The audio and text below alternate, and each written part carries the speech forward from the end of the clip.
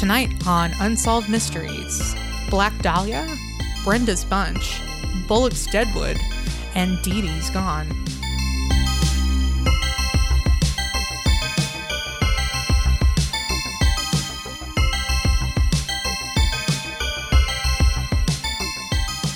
I am your co-host, Crystal. And I'm your other co-host, Robert, and this is Reenacted, an Unsolved Mysteries podcast. You sound very chipper today. Yeah, I don't know. Maybe it was just the conversation we were just having. Well, people will never know what we were talking about right before we pressed record. Yes. But it was, that joke you told it's me. It's a real so, 0%er. Yeah. But yeah. What's going on? Oh well, I'm going to be taking a trip out of state. Oh boy, where are you going? For the first time in I don't know. Wow. A few years. Well, wow. No, when I say out of state, to Sacramento, which is like 2 hours from Reno. So. It is. Yeah, that's true. Yeah. I'm visiting a friend. It'll be the first time I've seen him in a few years, and first time I've seen him since COVID started, at least. Yeah. So they're already like making even though I'm vaccinated, they're already making plans to like have a lot of disinfectant around, and most of the socializing will be happening out on the back in a sort of aerated. Right. Do you think that's COVID related, or are they just dissing you in a big way? Well, I certainly am always willing to entertain that sort of possibility, but I have been to their house before, and they never took measures that extreme. Also, I'm giving you a hard time. You're not like a dirty person. I do clean up when other human beings I know are going to be around. Yeah, well, that's all you can ask for or expect from someone, I think. Thank you for that endorsement of the adequacy of my hygiene. I feel like you're pretty hygienic, and I also feel like every time I've been to your place, it's been pretty tidy. Well, it helped that the times you came up to my place, it was pretty empty. That's true. I mean, not having a lot of stuff kind of maintains the illusion of tidiness. Yeah. Empty equals clean in many ways. So, but thank you. Robbie, I appreciate that. What are you guys going to do in Sacramento? My old stomping grounds.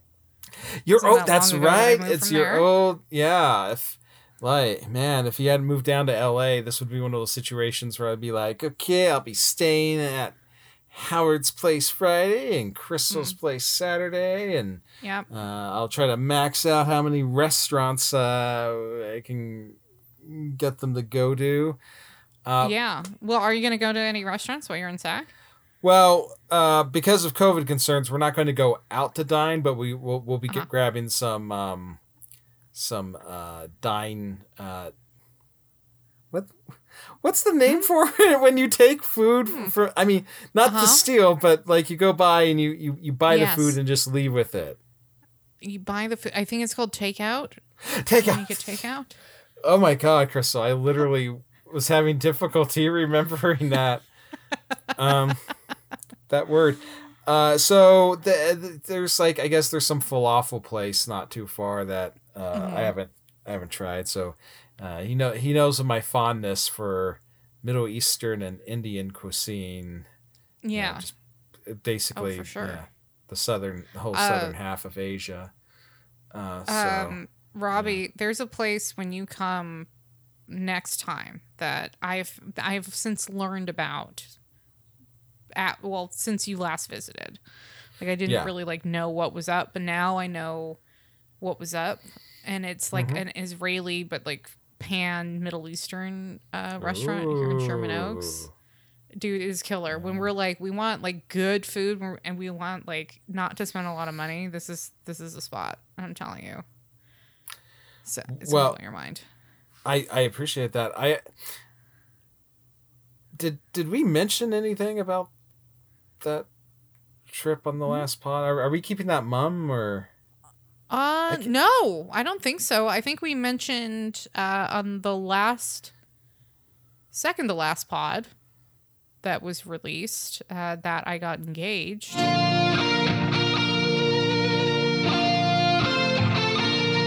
To be married. So the next time, maybe we'll see each other before then. I don't know.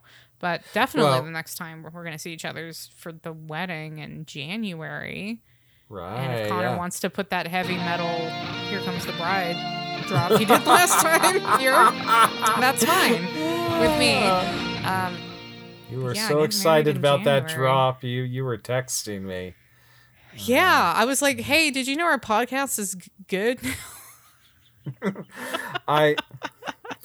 Well, yeah, okay. I guess as yet another insight in the behind the scenes of the recording of this pod, like it's kind of felt like it's been a while since we recorded that episode, so my memory was starting to get foggy. Yeah. Okay. Well, one thing I was thinking was like turn this like going down there for a wedding thing into like two separate trips in a way, or I'm not sure what the right term. Like before I meet up with you guys, and there's all the like wedding stuff. Yeah, maybe all the business. Yeah. Yeah. Like maybe like I could go down there a few days early for myself and just sort of like explore LA. And by explore LA, totally. And by explore LA, like it's like I could rent a hotel because I'm not like impoverished. You definitely could do that. Yeah, for sure. Yeah, I know. It always it annoyed the hell out of me when I was in that struggle where you're like, okay, I have $20 to buy groceries until the next paycheck. I always got annoyed at people who were like, hey, how come you don't ever come on any trips with us? And like, all you need to do is buy the airline ticket and pay me half for a hotel room. It's like, dude, like, just like putting enough gas into my car to make it to work and back is so like, I mean, living now in this era where I have this job where I just like, I mean, at the end of this week, it's gonna be payday. I'm still gonna have my wallet's gonna be still overflowing with cash. Well, don't say too much. I don't want you to get robbed. No. Well, you go visit your friend. Oh no. Yeah. Just enough to buy. I mean, this will have come out several weeks after you've made that trip, but still, Robbie, don't.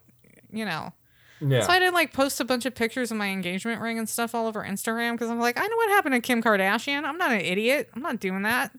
I'm not trying to get robbed over here. No, absolutely not. Not that anyone would bother. Yeah. Trying to get robbed. I'm not trying to get robbed. Yeah. Right. So long story short, like I may circulate in LA a couple days before I join you guys on the trip to the, and of course by circulate around LA, I mean circulate around the restaurants of LA. Yes. Yeah. Yeah, you could definitely do that. And in January, hotel rooms are going to be comparatively cheaper because it's off season, Right. So right. I mean, depending on, you could even stay here, but I don't know. It kind of feels like I'll probably have my mom or something. Yeah, I mean, I just but I don't really know what's going to happen, so. I just automatically assume, like, I mean, in any movie you see about any social occasion, like, so many, like, people descend on the house that's, like, I mean, I've seen your guys' house, it's like, there's not that many more extra rooms, so it's just like, I can afford a hotel now, so. Yeah. You know what you might want to do to like maximize your location and what I think you might want to be doing is maybe get a room in like the Westwood area or like West LA, because that would drop you into what is called Persian Square or Torongelis, and that's where like all the Persian restaurant shops are, and like we have Persian restaurants and stuff too in the valley, but like if you really want to be in the heart of that experience, plus close to Santa Monica, and then you'd be close to like other things. You'd be not that far away from me. I'm just up the 405. But like if you want to have, and it's also a very nice part of LA. So if you like wanted to have like that experience, but also be super close to all of those really great restaurants and such, that might be what you want to look into. Just a suggestion. I would say avoid Hollywood. Hollywood is scary. Oh, okay. Don't stay in Hollywood. Hollywood is very scary. Don't do it. Hey, Robbie, but you know what? That's like a perfect segue to this episode of Unsolved Mysteries about how scary Hollywood really is, right? Yes. The first segment. The first segment in this episode, Season 5, Episode 13 of Unsolved Mysteries. I slid that right in there. Nice. The first segment is about the Black Dahlia, which was something I knew of, but had never really studied too much. And I just knew the basics, like some gal was murdered, and there was like some severe mutilation done to the corpse. And I know they made a bunch of movies about it, but I never watched any. So, but I was really excited. You didn't catch the Ben Affleck film from whenever that was? I want to say like 2009. 7-ish? 2007 to 9. Yeah. Well, I when I worked at Hollywood Video, there's another Hollywood Video reference for everyone at home keeping track. I seem to recall there being 2 Black Dahlia films that got released on DVD sometime in 2007. Yeah, there were 2. One of them was called The Black Dahlia, but then there was another one related to it. And it was I don't know if anyone remembers what that was, but the Black Dahlia, the one that was called Black Dahlia, was definitely the one with Ben Affleck in it. Okay. Okay. So let's get into this. The first thing I noticed about the reenactments, just broadly speaking in this segment, is just there's a lot of bad wigs. Like the women have these like really atrocious fake huge wigs on because it was like the 1940s or whatever. It was just like, right, and they were trying to match, because when you look at the photograph of the actual gal, yeah, she's got like the big hair. Yeah, she has big curly black hair. I'm not really, I don't have the same keen eye as you do. I didn't realize it was, I guess I wasn't looking at the hair too closely. I didn't realize she was wearing a wig. Yeah, I mean, I'm just I do this a lot with like Star Trek too, like, or any show. I'm like, that's a bad wig. Like the wig is not fitting right, or it's askew, or the hair, it just looks cheap. I'm like a bad wig spotter. I'm like, that's a bad wig. Oh, I see. Yeah, there's a lot of fun period piece in this film. Yes. We got the cars, we got the clothes. There's because we get a real reenactment where when they located her body.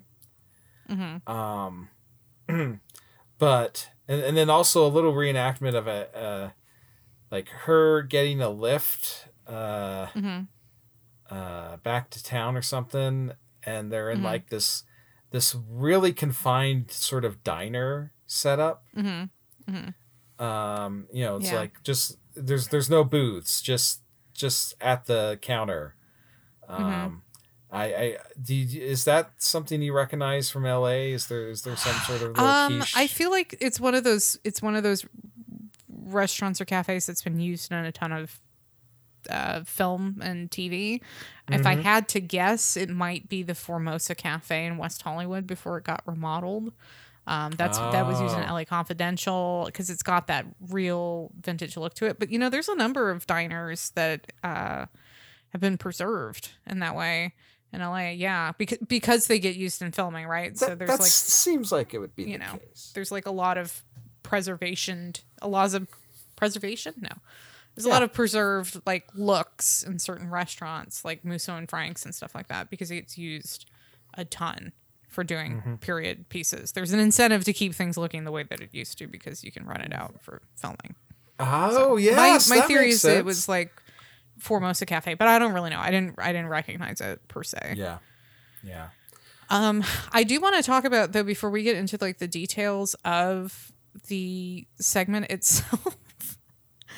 There's a little scene with Robert Stack, and he's apparently standing in some kind of lot where that was very close to where the Black Dahlia's body was found back in the 40s. And there's a shot of him, and what I think is maybe the south side of downtown LA. Okay. Behind him. But the air quality is so poor that I like literally can't make out what's going on behind him. And he's like not that far away from whatever those buildings are. I was like, damn, LA in the 90s was like, people were really breathing that. I mean, I'm saying that on a very hazy day, August day today, but still like people were just living in that all the time back in the, 70s, 80s, and 90s. It's just really, really sick shit. It happens sometimes still, but it's not like it's not the regular daily occurrence that it was back. No. Yeah. Oh God, I can't even. I noted how like disgusting the air looked. Okay. Yeah. But anyway, yeah. Let's talk about this very infamous case. Right. Oh, I thought crime. In that you were describing that opening with Stack. I thought. Yeah. I didn't realize it was. I thought you were bringing that up because of the shit-eating grin he has when he's like... Oh, no, I'm going to leave that to you. Oh, yeah, this ended up in the case. A man I got to know pretty well. Right, and if we all remember, because either because I read to you from Straight Shooting, the autobiography of Robert Stack, which we've been doing periodically over the years. But if you happen to remember Robert Stack as an actor, he was in the movie Airplane, of course, but then he was also in the movie Elliot Ness, playing Elliot Ness. So he just was like really way too excited to be talking about this role because he knew the man so well because he played him. It was just like really actory and kind of gross. And he did that. well, I mean, was he in a movie called Elliot Ness also? I thought okay. Yes. Or a TV show. I'm sorry. It was a TV show called The Untouchables. The Untouchables. There's the movie called The Untouchables, right? There's the movie called The Untouchables with Kevin Costner. But right. I think there was a TV show where he played Elliot Ness before he got the Unsolved Mysteries gig. And for some reason, I don't know why, I thought there was something more to you. Well, there isn't. You're just like every other hoodlum in those files over there. All they want out of life is $100 suit and a roll of bills in their pocket. You give any one of them something longer than the menu to read, and they'd be lost. Exactly. It was like a 60s program. Yeah. Sorry, I said it was a movie. Yeah, it was definitely the TV show. I was suddenly like, you mean they did like a movie adaptation or sequel to the show? I was so excited for a moment. No, I'm sorry. I just didn't know what the hell I was talking about. It's fine. Okay. So he played Elliot Ness on The Untouchables. So he's he can't help but mention that every time Elliot Ness is mentioned in this show. Mm-hmm. But yes, there ends up being a connection between the two. But yeah, we get sort of the description of what was going on with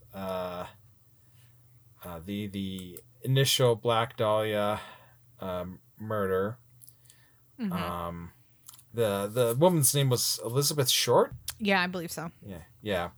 They describe some of the attributes of the murder. It's some pretty grisly stuff. Mm-hmm. You can look it up. Like we don't need to get into that. It's pretty well recorded. Right. I mean, it turns out that at least Unsolved Mysteries is putting forward the proposition that this might be connected to a previous unsolved mystery. Mm-hmm. And then we get, because listeners of the show will remember the third season episode where Elliot Ness faced off against what was it, the Butcher of Bay Row? Yeah, it was a Cleveland thing, right? Well, it was in Cleveland. Yeah, it was the Butcher of Kingsbury Run. Yeah, right. Which was this was a individual who was going around murdering people and just sort of, he was beheading them, and as well as cutting up other stuff as well. Mm-hmm. A case that Elliot Ness never solved. There's other people that they kind of like talk about in this segment, like could have been it, like the guy that Elizabeth Short got in the car with, because she was like in San Diego or something. It was like the last place she was seen alive, and she got in a car with this guy that she kept calling Red. And I thought about how funny, because he had red hair. Yes. And I thought about how funny it was, like in the 30s and 40s, when people could just go around giving someone the worst nickname based on their appearance, like, "Hey there, Blondie," or like, "What do you say, Red?" or "Hey, Tiny." What you doing, Fatty? Like, you could just do that. Yeah, it's perfectly social. That kind of sucked. I'm glad we don't do that anymore. It's just kind of lame. Yeah, and they do mention these other possibilities, but they only kind of just briefly touch on them. The real meat of this segment, and I went back and I watched the previous Elliot Ness segment because I was like interested. Like, first, are they just gonna like how much of that original segment are they using to pad out running time in this one? Mm-hmm. And there is some, like, they have the same scene where Elliot Ness is walking into some sort of central hall of a public building, and the reporters are like, "What's your priority going to be now, Mr. Ness? And now that you're Cleveland Police Safety Commissioner," it was some weird title like that. Mm-hmm. And importantly, we also get the same depiction of like a person in a sort of a mental health hospital who in the third season episode they posited might have been that Butcher of Kingsbury Run. Mm-hmm. And now they're putting forward the suggestion that this same individual might be the murderer of the Black Dahlia. And I was actually surprised.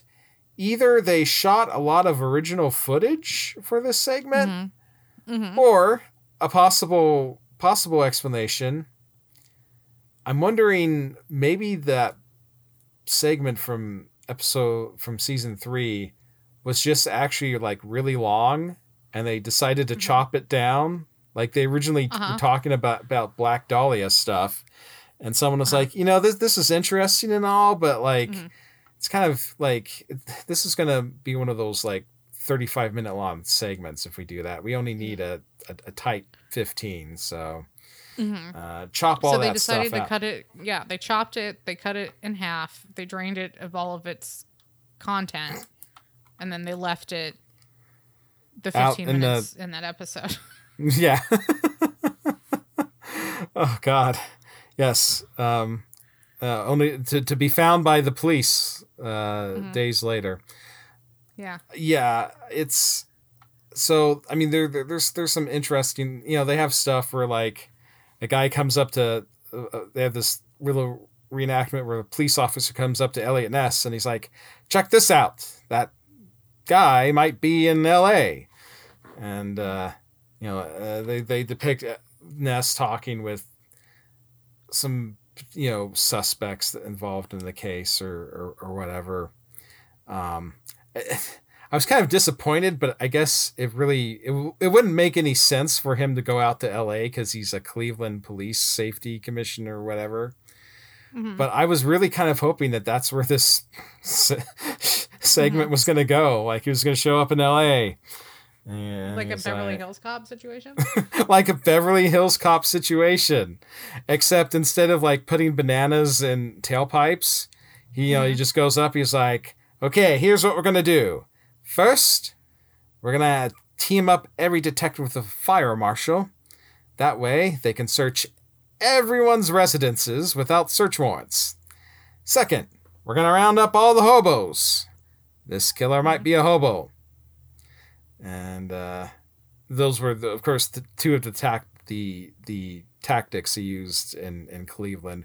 We've already, of course, discussed how Ness's strengths in bringing down the mob in Chicago were not necessarily transferable to like trying to like forensically figure out who a serial killer was. We get sort of this ending like, yeah, the thing is the suspect he had in Cleveland, he voluntarily checked himself into a mental health place. I guess like the suggestion by Unsolved Mysteries was that it was sort of a informal arrangement. So that way, whatever powerful family this guy came from wouldn't be embarrassed, and Ness could be like, well, at least the guy's off the streets. But then right at the tail end of the segment, one of the people they're interviewing is like, oh, by the way, if you voluntarily check yourself in, you can also voluntarily leave.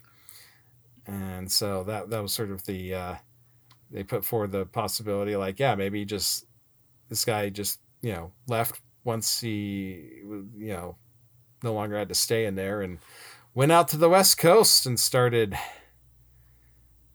doing his grisly ass shit. Yeah, that felt very like there were some reenactments with this whoever it is they're suggesting is the butcher of Kingsbury. And there were some reenactments between him and like Eliot Ness, and like I don't know, they were intending to make the butcher suspect very creepy, but I just felt like the reenactments fell kind of flat. They're just kind of awkward. I wasn't intimidated by this guy at all. He just seemed like and I don't know, he spoke with an accent, so I kind of got the impression that like he came across more like, oh, I am immigrant guy, and I don't understand why I'm in police headquarters. Right. Yeah. It was not. I don't know. I was just thinking about the last episode of Unsolved Mysteries we watched, and we had that segment which had maybe one of the best reenactments of all time with a certain actor. Well, if you listen to it, you know who I'm talking. You know what I'm talking about. I was just oh, that was so. Everyone in it did such a good job. And then there was intense. This where I'm like, this should have been like cinema quality stuff, right? Because it's such a well-known case, and like, there's so many little fun touches you could have done in the reenactment. It just felt kind of, Yeah. That last that segment in the last one we did, like there were car chases, like actual car chases. There was acting. There was like real acting going on. Yeah. Meanwhile, in this one, when they bring the guy in, Eliot Ness, like the most action that happens is Eliot Ness is like, Brian, bring this guy a chair. To which this police officer like picks up a chair leaning against a pillar and moves it forward about 3 feet. Yeah. They could have added some real drama of like Elliot really grilling this guy, or none of that happens. It's just kind of lame. It was just too bad. It's too bad. It felt like a wasted opportunity, I thought. I actually like. Yeah, I feel like. I was thinking about this when I was taking a bath earlier today. That. Because most people, if they know of Eliot Ness, they know him from the Untouchables and bringing down Al Capone. And I was thinking it would be interesting to do a modern day Eliot Ness themed program, but it's all about him trying to bring in the butcher of Kingsbury Row. And I know why, obviously... I assume they never touched upon that in the Untouchables show, of course. They may have. Did you ever watch it? No, but I mean, when I look at all the promo pictures and whatnot, I very much get the idea that it was the sort of program for people who wanted to see like Robert Stack go around with a Tommy gun, like, getting in gunfights. I mean, that's kind of how television was in the 60s, right? I feel like today in this era, we could have a direct to Netflix program where, it's, Elliot Ness trying to stop the serial killer. And whereas like in the 60s, if you had a program that ended and on Elliot Ness not being able to find the serial killer, people would be like, what kind of effing ending was that? But I feel like today's audiences would be like, wow, yeah, that's that ending that's really open to interpretation. This was a pretty intense program. Yeah. I think there, and there's a huge market too for like this kind of true crime, but also period specific stuff. What you're talking about also sounds a little bit like the show Mindhunter, though, which allegedly takes place in the 80s. Oh, really? Yeah, but it's people who were like who started the study and pursuit of understanding serial killers in the 80s in the FBI. And, so like it could be like that, but like earlier. Oh, yeah. Exactly. I've never seen Mindhunter, but I will take your word for it. And yeah, and it's just like could play on all those themes of like, he brought in Al Capone, but like his tools are useless against this new guy he's against and whatnot. And yeah, I'm glad we agree about this. Maybe you can get some of your producer friends down there to greenlight this project. Yeah, all my producer friends that I have, sure. I'll talk to them. Post haste. Right. I was also thinking it'd be like a really good season of True Detective. Oh, okay. Is that... Yeah. Even though True Detective tends to be fictional, but... Well, I'm sure we can add plenty of fictional stuff to this. So. Got to pad out that 13-episode season somehow. Yeah. Well, that was that. Yeah, I enjoy. There's no update, obviously. Right. Just a reenactment of Elliot Ness walking down the hallway. His career forever tarnished by this. Our next segment takes us all the way across to the opposite end of the country. Yeah, and it spans 2 decades later. Right. We go to Lawrenceville, Pennsylvania. I looked this place up. It has about 700 people who live there. So it's smaller than Dayton. Wow. Yeah. But is it in Appalachia? That part? Like the western part of Pennsylvania? Well, technically maybe it is. I'm not sure how far the Appalachian Mountains extend, but it's actually right on the border with New York. So at the very northern middle of the state. Okay, New York goes over a lot of Pennsylvania. I'll look at a map sometime. It's fine. Yeah. But here's an interesting fact about the Appalachian Mountains. Are you ready for this? No, okay. Well, I wasn't, but I'll try. They in fact do extend all the way up into Pennsylvania. I've been sort of in that part of Pennsylvania before. Very beautiful country, by the way. Not going to hate on it. Had a lovely time. And the Appalachian Mountains, actually extend into Scotland and the sea towards Scandinavia, because they're so old that when this is how old the Appalachian Mountains are. They're so old that when they predate the Atlantic Ocean, basically is what I'm saying. So when there was all that one land mass, right, that mountain range was formed, and then the plates started moving, and Europe moved away from the that part of Canada and the northeastern part of the United States, and so that mountain range actually extends not through the ocean, but like there are mountains that are part of that same chain that have been separated now by the Atlantic Ocean. Oh, wow. Yeah. I don't think I explained that very well, but you guys can look it up. It's a real thing, and I just learned about it, and I'm very excited. It's a whole plate tectonics thing. Yes, but it also means that the Appalachians are very, very old mountain range. Older than the ocean. Think about that shit.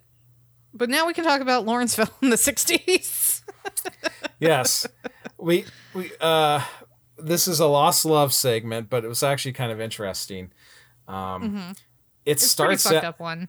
It is so fucked up. Yeah. Yeah. We get introduced to Brenda Miller, who is she's searching for some of her siblings.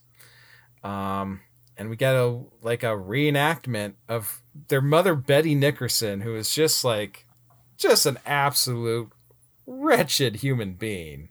Yeah, truly the worst. Yeah. She bought a restaurant in Lawrenceville, and then she bought a farmhouse on the outskirts of town, and basically just dumped all 6 of her kids off there. And we have this reenactment where Brenda's like, "Well, I have to go into town now to the restaurant," and Betty is saying this to the daughter Brenda, and Brenda's like, "Well, you're coming back later, right?" Betty's like, "We've been over this," which I feel like the way Brenda asked that, they probably haven't, because they probably didn't go over it very well. Yeah, Betty has told Brenda, "Look, you can either drop out of school and raise my 5 other kids in this farmhouse, so I don't apparently even have to be around them." I mean, she doesn't say that, but that's clearly sort of like a motivation. Or I can just send them all off to different orphanages and stuff. And so Brenda was like, "I guess I gotta drop out of school." We get some some actually fairly touching montages of reenactments of her raising the kids, and she's playing around with them, she's making dinner, she's doing all the wash and the cleaning and whatnot, and yeah, this was just whoa. I mean, if it wasn't for the fact she had to drop out of high school and get stuck alone with her siblings, the house actually kind of looks kind of cool, especially when you go inside and you're like, this looks like a fairly modernish setup.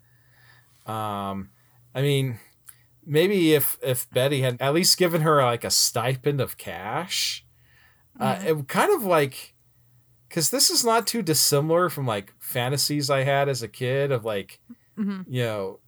just living alone without any without a parent around.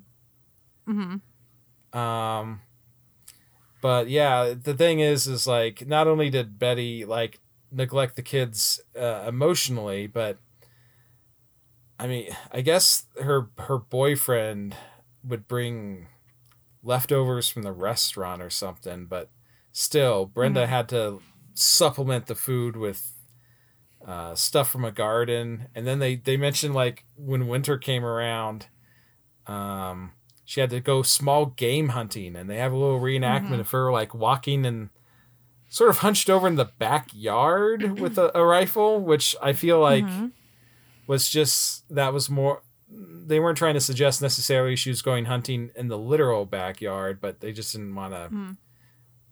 It was easier to just film it right. Well, just walk away from the house. Just yeah. Crouch down. All right. It looks like you're hunting. Good. But the house is in the background. Isn't that going to be? No. It's fine. It's fine. But yeah, Brenda, obviously she felt pretty PO'd about this, because she doesn't whereas all of her contemporaries her age got to hang out and do teenager stuff, she was stuck in this farmhouse in the middle of nowhere raising her mom's kids, and like I said, the Betty really didn't do much to support them, so at some point during the winter they ran out of fuel for the fireplace, so I guess Brenda had heard somewhere that if you cut up a tire and put it in the fireplace, it'll produce a lot of heat. Now, at this point, when you saw her throwing pieces of old tire in their stove, did you go, huh, feels bad, man. You know, I definitely was feels worried. Real bad. Yeah, I was worried. I didn't anticipate, because what we get is a situation where the entire top floor of the farmhouse is just destroyed. Mm-hmm. I thought, like, to me, the danger alarm was like, oh man, the chemicals in that thing, that's got to be dangerous to, like, be breathing that stuff in. Definitely, it is. Yeah. 100%. Yeah. So I was worried for sure. Fortunately, I guess as soon as she tried it, she ended up partially burning down the farmhouse. So they didn't have to breathe in too much tire stuff. Yeah. And all the kids were saved. Like, they're fine. The kids were fine. And, and in a way, it was kind of a blessing for Brenda, because it meant that she, no longer had to reside in that farmhouse. Mm-hmm. So the Betty, she sort of divides up the kids. Like, Brenda's sister got to live with the neighbor across the street from Betty. Glinda and Keith, the twins, they were put with some rando that Betty knew. Right. Brenda took Eric with her because she got married, which, like... Yeah, I also... What? Yeah, that's what threw me for a loop, because I get it that, they probably didn't have time to, like, talk about her romance with someone, but I was like, the whole thing up to this point was like, oh, they live in this farmhouse and they literally never see anyone except for, like, Betty's boyfriend who drops off food every now and then. Yeah, and that's definitely the impression that I got, but clearly the only person they didn't see was their mother. I guess other people were coming by. Yeah, right. Someone must have, because she got married. Yeah. And I guess the guy was okay with the idea that they would be raising her littlest brother as a kid. Mm-hmm.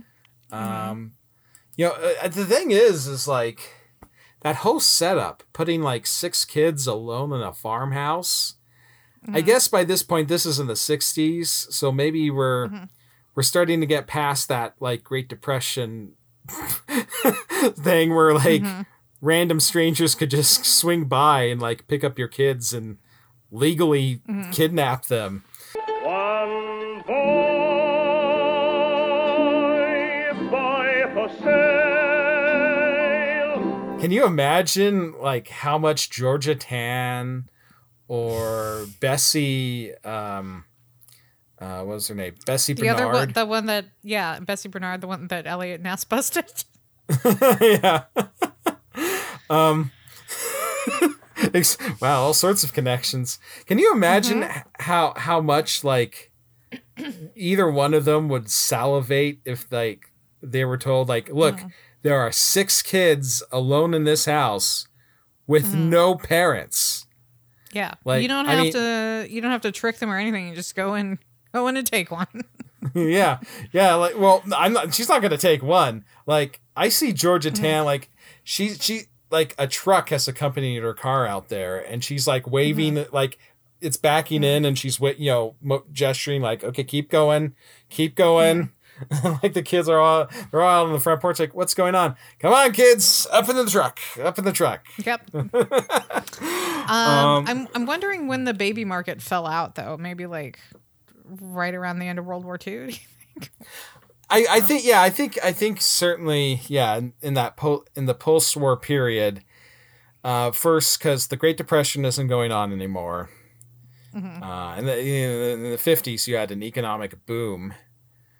And they probably started passing laws and stuff to try to tighten up.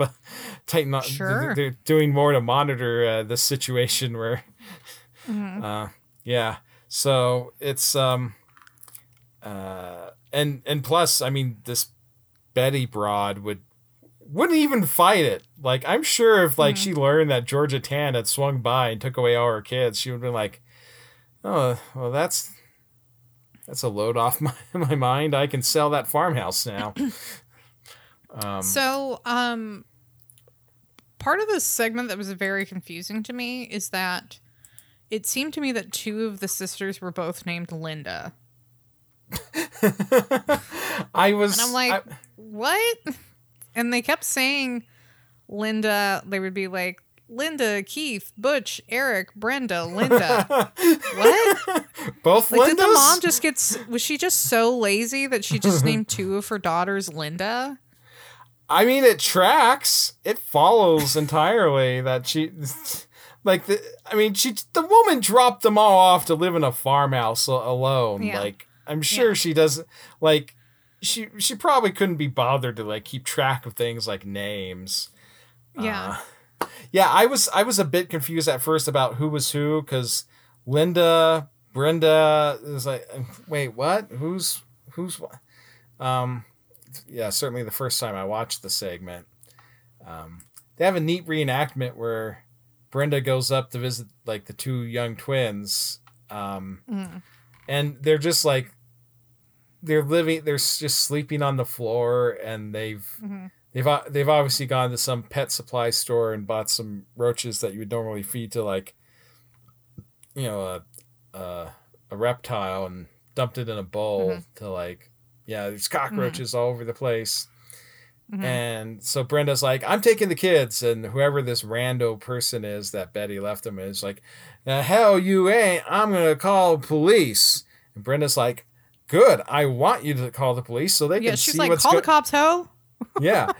Yeah. I want them to see what's going on here. And man, like, she really shut that broad down. She was like, oh, okay, just take them. Like, I mean, the $20 your mother pays me a month to, like, house them here, it just isn't going to be worth it. And then we get the confrontation where Brenda brings both the kids over to where Betty's living, and like when Betty comes out and her hair's done up in that, like, scarf, and she's got the makeup on, like. I guess they're trying to, like, play it like she was, like, trying to, like, live a glam lifestyle now. It's like, I don't have the kids, so I can look stylish. You know, I won't have to look like a mom and whatnot. But then when her boyfriend comes out and he's just wearing the white undershirt and and the plaid, you know, overshirt. Like, it's like, why are you trying to glam yourself up for this guy? But yeah, like, so Brenda starts mouthing off to both of them, and the guy is about to, like, hit her, apparently with only one finger. I mean, his hand it's the back of his hand, but he's extending his finger, so it looked weird. But then, like, Brenda totally, like, Brenda is, like, in these reenactments, I love how this, like, teenage girl, she just has, like, the best homing torpedoes ever.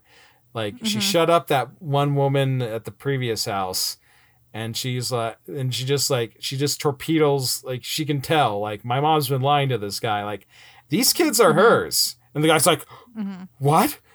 He was just, I mean, you know, not horrified that, like, the gal he's with is, like, you know, just not wanting her kids around, but obviously more of, like, I didn't mean to get in a relationship with someone who has kids. Like, and so he's like totally discombobulated by this revelation. And then, of course, we get a cut to, like, the kids are being led off by a foster person the next day. This foster person looks like she's wearing a flight attendant's uniform. Which, I mean, it looks really stylish. I guess that's...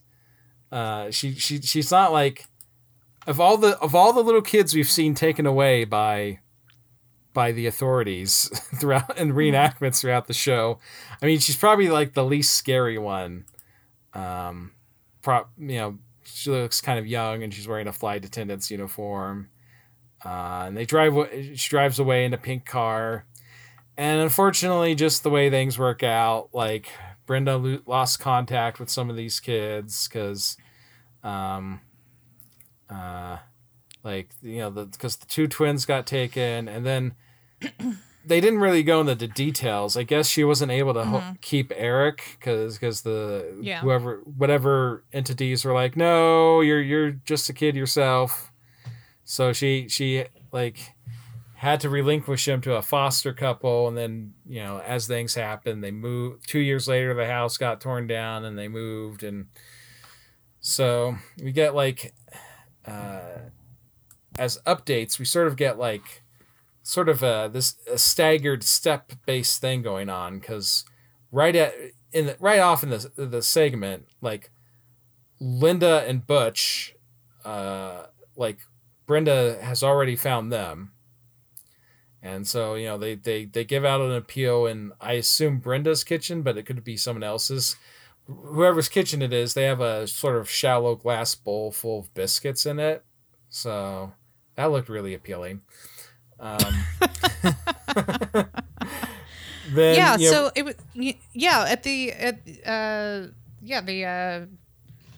what's his name calls the center, right? Right, yeah. Like on the night of the broadcast, they were contacted by I think Keith. Mm-hmm. And then so they had they got to film a little reunion involving him, and then Unsolved Mysteries comes in at the end and is like, and while that was going on, we got contacted by someone else, and so like we sort of had a staggered, it wasn't like everyone meeting at once, but like the whole family got brought back together. So yeah, and what's weird is that I was keeping track, right? Because at the appeal at the end of the segment, so Brenda, Butch, and I want to say Linda were all together. They'd found each other. Yeah. And so the missing ones were Eric, Linda 2, and Keith. And it's actually not Linda 2. I'm looking at the wiki now. It's Glinda. So there was Linda and Glinda. Oh, okay. Confusing. Well, that explains why the name Brenda, Linda, Glinda. I mean, clearly, God, she clearly wasn't putting much effort into the naming of these kids. Yeah. So at the end of the segment, Eric, Glinda, and Keith are missing. And so then Keith calls right after the broadcast, and then after that, Eric is the one, I think. Okay, yeah. That shows up. Then Unsolved Mysteries is like, okay, well, now they've all been reunited. And I'm like, well, I'm only counting 5. There was a 6th one. And so for I'm looking at the wiki. It just says, for unknown reasons, Glinda was not mentioned in the update. Although it can be presumed she was also found, because that's what Unsolved Mysteries says, is that they found all of them. But I'm like, that's only 5. Right. 6.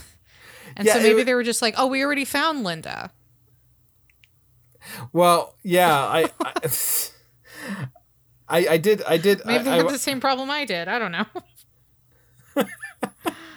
Or what I'm going to guess is maybe Brenda, like through some other platform, maybe a private investigator or someone or something found Glinda. And since it was outside of Unsolved Mysteries, maybe. They're like, we don't need to mention that. We don't need to talk about that. We didn't do that. Yeah. Precisely. Well, Robbie, we are running long, and we've got 2 more. Let's talk about them. Oh man, I'm just like so excited. So excited. I knew when I watched this episode, you were going to be so excited. I saw it when I was looking at episodes ahead, like a couple months ago. I saw this one coming up, and I was like, yes. So we are going to talk about Deadwood, South Dakota, 1876.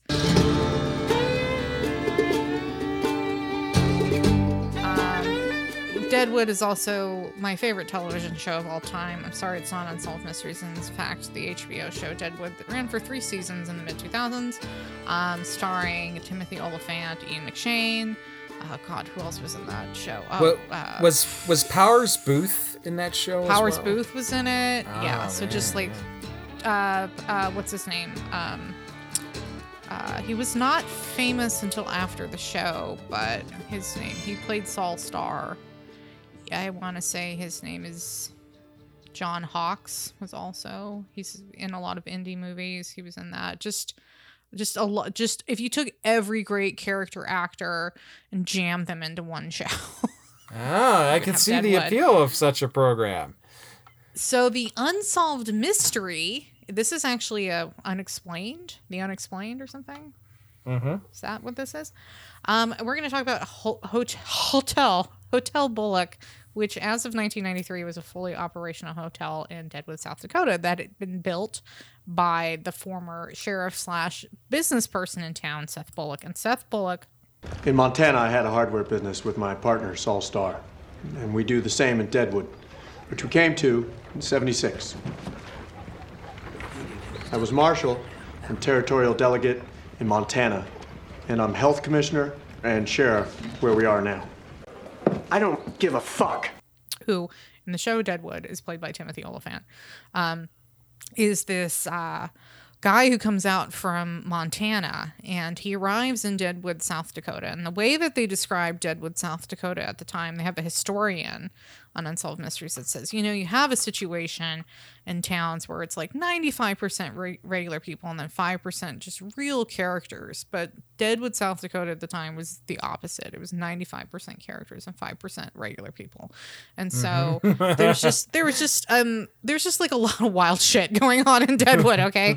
Right. The show is a complete, completely fictional, but it's based on some of these real people. Deadwood is where Calamity Jane was allegedly involved with Wild Bill Hickok. Calamity Jane was also, quote unquote, plying her trade.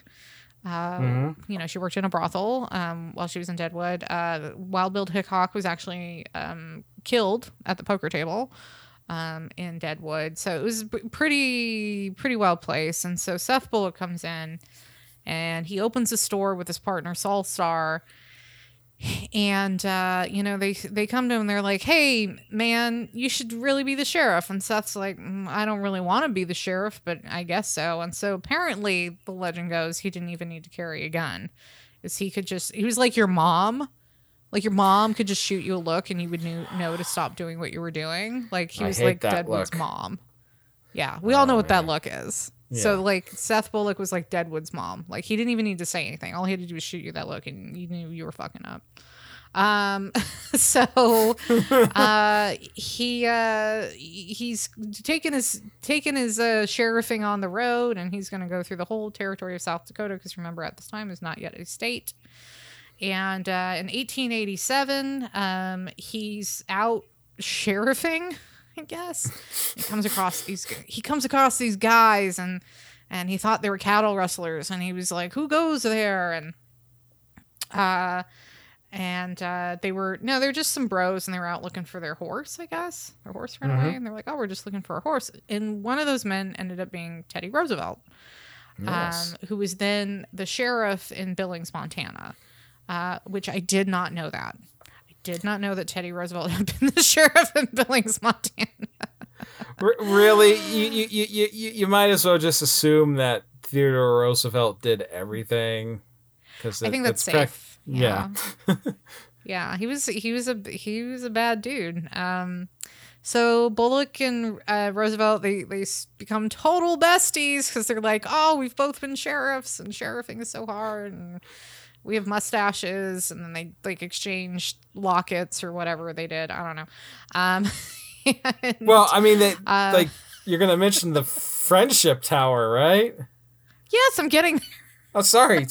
About the Friendship Tower. Bullock actually ends up joining up with the Rough Riders too. So And then eventually, of course, Teddy Roosevelt becomes the president, and Bullock is actually there at the inauguration. So Roosevelt dies in 1919. So, they've been friends. God, it's probably like, let me do the math real quick, about 30 years at this point.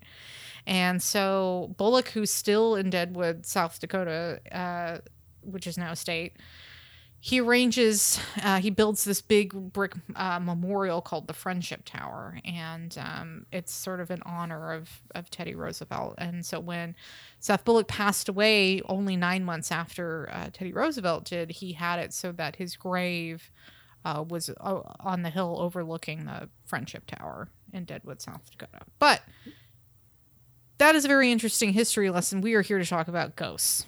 One thing real quickly. I mean, because we all know that the teddy bear comes from Theodore Roosevelt. That's right. And when I saw this thing about the Friendship Tower, at first I wanted to just laugh, right? Mm-hmm. That it was just called that. But did you know? Yeah. But did you know that, like, as a result from this, and this friendship between Bullock and Roosevelt is where we get friendship bracelets from? Wait, is it really? I was joking about the lockets. Is that a real thing? No, I'm kidding. I had to. I was planning on saying. I was sort of like thinking of saying. I don't know. I was like, maybe, because I know like Joe Biden and Barack Obama gave each other friendship bracelets. I thought maybe it was like a long tradition of presidential friendship bracelets. Yeah. Well, the thing is like I was considering saying this joke, and then you mentioned the lockets thing. I was like, I have to now. I mean, the ground's set. You're right. We are here to talk about ghosts. The world ends when you're dead. Until then, you got more punishment in store. Stand it like a man and give some back. We're here to talk about ghosts, not bracelets and towers. Or are we? I don't know. So, very long story short, Unsolved Mysteries does a really great job of doing some fun reenactments just in talking about Seth Bullock's life and his relationship with Teddy Roosevelt and setting up the sort of era that Deadwood was in. So Deadwood is, now in the present day, which is 1993. Deadwood is it's a boom town. It's very touristy. They have low stakes gambling that people can do there. The Bullock Hotel is currently operating. So Mary Schmidt, who is the current hotel owner, and she says that over 30 of her hotel employees throughout the years, and then several guests, have had some interesting things going on in the hotel. And then it just kind of, I don't know, it's just like not that great of a ghost story, because the three examples that they give was there one employee that was like working in the basement, and then like he was like turned around unlocking a door or something, and the shadow like fell over him, and then he turned around and there was nothing there. Yeah. Okay. And then there was another guy who like was walking through the bar, and he says that all the stools were arranged straight up against the bar, and then he goes back in the stockroom or something. He hears a bunch of weird noises, and he comes back out. And then all of the stools had been moved around. You're right. No human being would stack books like this. And then, finally, maybe the spookiest one is an unnamed teenage employee. He was in the back of the restaurant, and he actually does see an apparition wearing like Western attire, and he was certain that it wasn't a real person standing there, that it was a ghost, and he just like ran out of there screaming and quit his job. And all of this is leading up to some like real weird shit with this British guy. This is the part of this segment that just made me roll my eyes. Yeah, here's the weird thing: is this British guy who they're introducing as a mind medium? Whatever the hell that is. His name is Sandy Bullock. Yeah, and he says, in 1991, he started getting these messages from this spirit named Seth Bullock. And Sandy thought, oh, this is my ancestor talking to me, because he's in England, right? He's like not right part of this, Old West mythology, right? So he doesn't know like a Seth Bullock. He didn't see Deadwood. Deadwood's not a show yet. Right. He doesn't know. And so then there's this really unfortunate reenactment of Sandy like receiving messages, and it's not only from Seth Bullock, but it's also this Native American ghost too, which somehow makes this whole thing legitimate, I guess.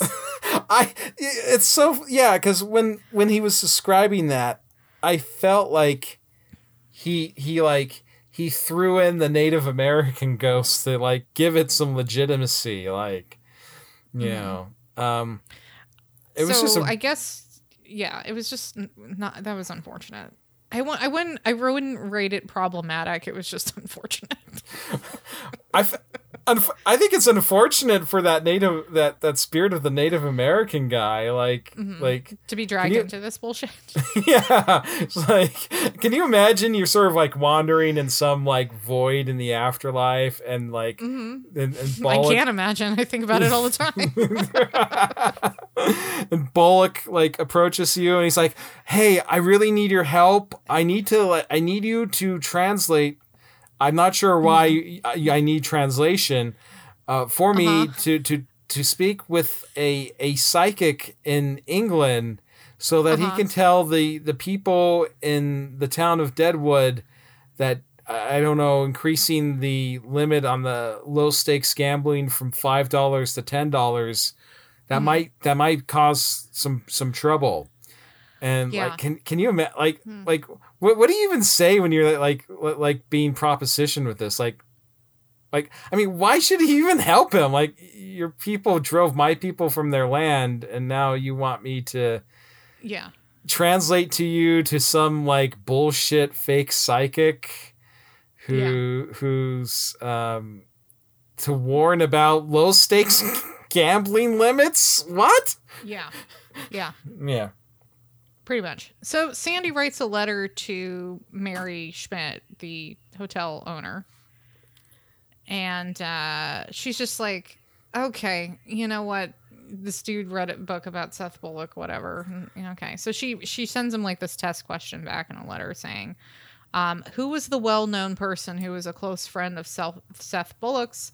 How is Bullock's grave position in relation to that friendship? I also feel like, if you had a book on Teddy Roosevelt, maybe this is like in there. Maybe you know this. Feels like a pretty good Jeopardy question. Yeah. It's a Jeopardy question. I mean, at the very, because if he's read a book, like at the very least, he knows about the friendship. The positioning of the grave might be a little, involve a little bit more work. I mean, especially like you just can't go on Google Maps or anything, but right. I feel like 1993, yeah. It is 1993, but I don't know. Was he ever did this guy ever visit America beforehand? Like, what if he just passed? What if he was doing like some like tourist thing and he passed through Deadwood? And he learned about he was like, oh, that guy has the same last name as me. And he learned all this stuff and he just held on to it for a while. I was like, I'm not saying that's what happened, but maybe it did. I think as a segment that is, obviously there's no update. Like, what's there to update? The update is then in like 2004, a show came out called Deadwood. It rules. You should watch it. I guess it's the update. But, there's no update, and the segment really was very interesting and well done when it came to kind of explaining, what the vibe of Deadwood was, that there was this really interesting friendship between Seth Bullock and Teddy Roosevelt, which I did not know existed. Didn't know about the Friendship Tower. Like, there was a lot of interesting historical tidbits in here. As a ghost story, it was pretty shite, I thought. Yeah. Maybe they're like, we need to, maybe like they're trying to make it a supernatural segment, and then they're like, oh, we don't have enough. Let's throw in some historical context. That'll pad out some time. Yeah, maybe. Well, about 3/4 of the segment. it definitely heightened my interest in visiting Deadwood, South Dakota, which I've wanted to visit since, that's like my favorite television show of all time. Because it is such an enigmatic place and such an interesting bit of American history. So as a commercial for hotel or the Bullock Hotel, like I think it was successful. All right. Well, good news for the Bullock Hotel. Yeah, I wonder if it's still open. I'll have to. I don't know if anyone knows. You can like let us know on social. Like if you've been there or if you've been to Deadwood, I'd love to hear about your experience. Right. So okay, we're running super long. So okay, we need to talk about Dee Dee Rosenthal real quick. It's a missing person segment. The long and short of it is there is a woman who's she's a licensed therapist or something. And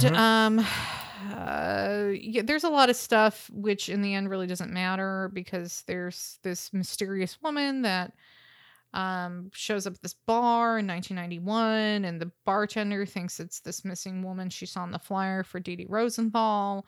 And so Unsolved Mysteries is kind of like, oh, hey, maybe Dee Dee was this woman that was seen at this bar because Dee Dee's been missing. Anyway, just Dee Dee went missing, and I guess I want to say 1991. Okay. So she is missing as of February 25th, 1991, and then I guess this bartender saw someone who matched her description on March 1st, 1991. So she's reported missing by her colleagues.